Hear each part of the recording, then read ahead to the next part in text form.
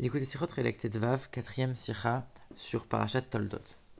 Dans notre Parasha, Yitzhak va prononcer une phrase qui va intéresser Rashi. Cette phrase, elle est la suivante. Yitzhak nous dit Lo yadati yom moti. Je ne sais pas quand est-ce que je vais mourir. Et Rashi dit quoi là-dessus? Il cite voilà ce qu'a dit Rabbi Yoshua ben Kocha. Il a dit qu'en vérité, un homme, de manière générale, il vit à peu près 5 ans, soit 5 ans de moins que ses parents, soit 5 ans de plus. Et ici, Yitzhak, il se dit, je ne sais pas si je vais vivre comme ma mère ou comme mon père. Et là, je suis dans les 5 ans avant ma mère, parce que ma mère, elle est morte à 127 ans. Là, je viens d'avoir 123, donc je suis dans les 5 ans avant l'âge de mort de ma mère. Donc je vais commencer à m'inquiéter, peut-être que je vais bientôt mourir. Et la question que le Rabbi il pose, elle est très claire. Ici, quelle est la question de Rashi dans le sens du verset? Quand on lit le verset, on voit que Yitzhak il dit quoi? Il dit je suis devenu vieux, je ne sais pas quand est-ce que je vais mourir. Très bien. Quelle est la question? Qu'est-ce qui pousse Rashi à venir faire un commentaire sur un verset pareil qui paraît très clair? Et puis on voit que Rashi va citer un enseignement des sages en disant Rabbi Yoshua ben Kocha il a dit, etc. Alors que on sait très bien que Rashi il cite rarement le nom des sages de la Gemara. Quand il cite une Gemara, il cite rarement le nom des sages. Ici, si Rashi il lui a semblé nécessaire de le noter, c'est que ça va nous apporter quelque chose. Alors le Rabbi il explique la chose suivante. À la fin de la paracha de la semaine dernière, Dieu, Rashi vient nous dire que finalement c'est Dieu lui-même qui a béni Yitzhak, parce qu'Abraham il avait peur de donner une bénédiction à Yitzhak, il a dit lui il va avoir, il va donner naissance à Esav, j'ai peur de, est-ce que je lui donne une bénédiction ou pas? Donc Abraham il a dit si Dieu il doit lui donner une bénédiction, c'est Dieu lui-même qui va lui donner, ce sera pas moi. Et à ce moment-là Dieu il a donné une bénédiction lui-même à Yitzhak. Et la question maintenant se pose. Et c'est pour ça que Rashi lui il se la pose cette question. Il dit mais si Dieu il a béni Yitzhak lui-même. Alors, Yitzhak, il n'aurait pas dû avoir peur. Il aurait dû dire, regarde, mes parents, ils ont reçu la bénédiction de Dieu. Donc, ils ont eu une longue vie. Ils ont eu une longue vie, donc je sais que finalement, moi aussi, j'ai reçu la bénédiction de Dieu directement. Donc, moi aussi, je vais avoir une longue vie. Alors, il n'aurait pas dû s'inquiéter. Pourquoi il s'est inquiété? Et là, Rachid vient nous expliquer.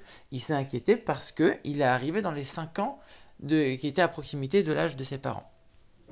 Donc quand Yitzhak dit je suis devenu vieux, c'est quoi devenu vieux? Je me suis approché de l'âge de mes parents. Et Rachid précise, soit du père, soit de la mère. Soit 5 ans après, soit 5 ans avant. Et comme là il est 5 ans avant l'âge de mort de sa mère, alors il commence à se poser la question.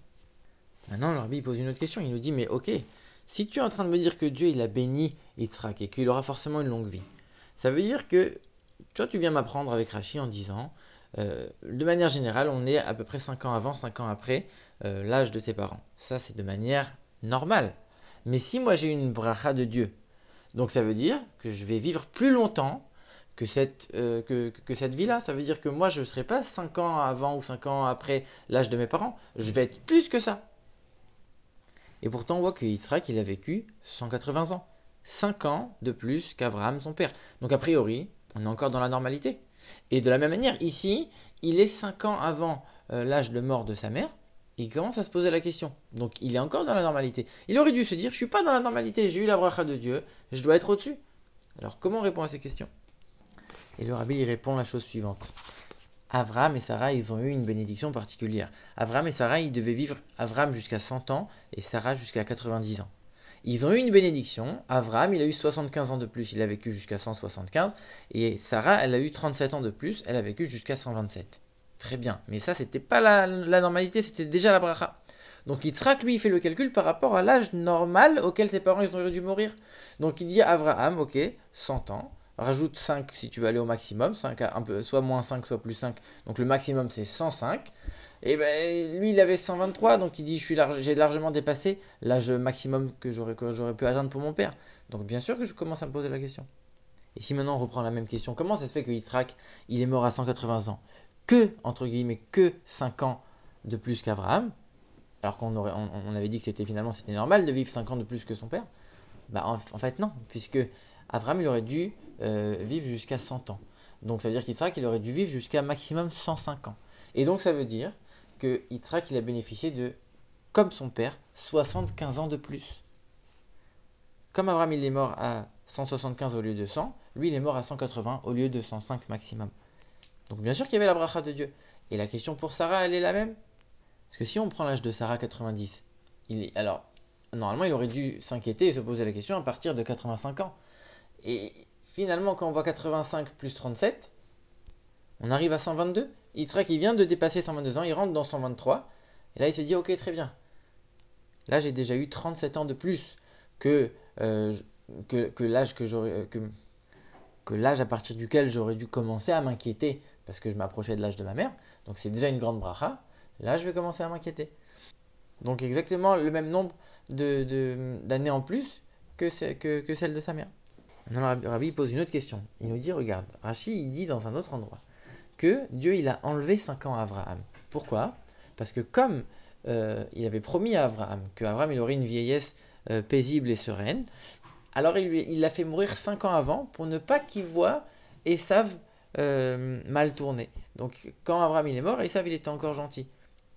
Et donc on nous dit, Dieu il a enlevé 5 ans à Abraham. Donc ça voudrait dire qu'Abraham il a vécu 175, mais en vérité il aurait dû vivre 180. Donc Yitzhak il n'a pas vécu 50 plus que son père. Il a vécu l'âge que son père il aurait dû vivre.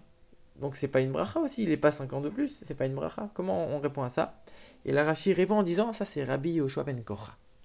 Il y a une Gemara qui nous dit l'avis de chaque Tana, chaque Amora, et chacun va nous dire qu'est-ce qui selon lui raccourcit ou rallonge la vie de l'homme. Rabbi Yoshua ben Korra, il dit, moi si j'ai vécu longtemps, c'est parce que je n'ai jamais regardé un homme qui était méchant, qui était un mauvais. Et on sait que Yitzhak, il s'est jamais empêché de regarder Esav. C'était son fils. Alors peut-être qu'il savait pas que Esav il était mauvais. Certes, ça c'est un autre débat. Mais il a quand même regardé Esav.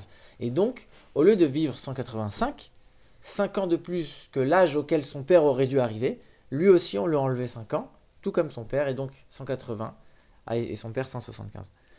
Rabbi nous dit l'enseignement de cette sira, on voit que Yitzhak, quand il s'agit de compter les années de sa vie, il est très méticuleux. Yitzhak, c'était la rigueur, c'était la gvura, et donc chaque chose c'était calculé au millimètre près. Mais ça, c'est que ce qui le concerne lui-même. On voit que quand il a donné les bénédictions à ses enfants, c'était des bénédictions extraordinaires on voit pas l'équivalent de ces bénédictions dans toute la Torah. Donc ça veut dire que nous, on est les enfants d'Yitzhak et on doit aussi prendre cet enseignement que quand il s'agit de nous-mêmes, on doit être très, très rigoureux et très méticuleux et irréprochable. Mais quand on commence à interagir avec les autres, il faut être généreux et voir avec largesse.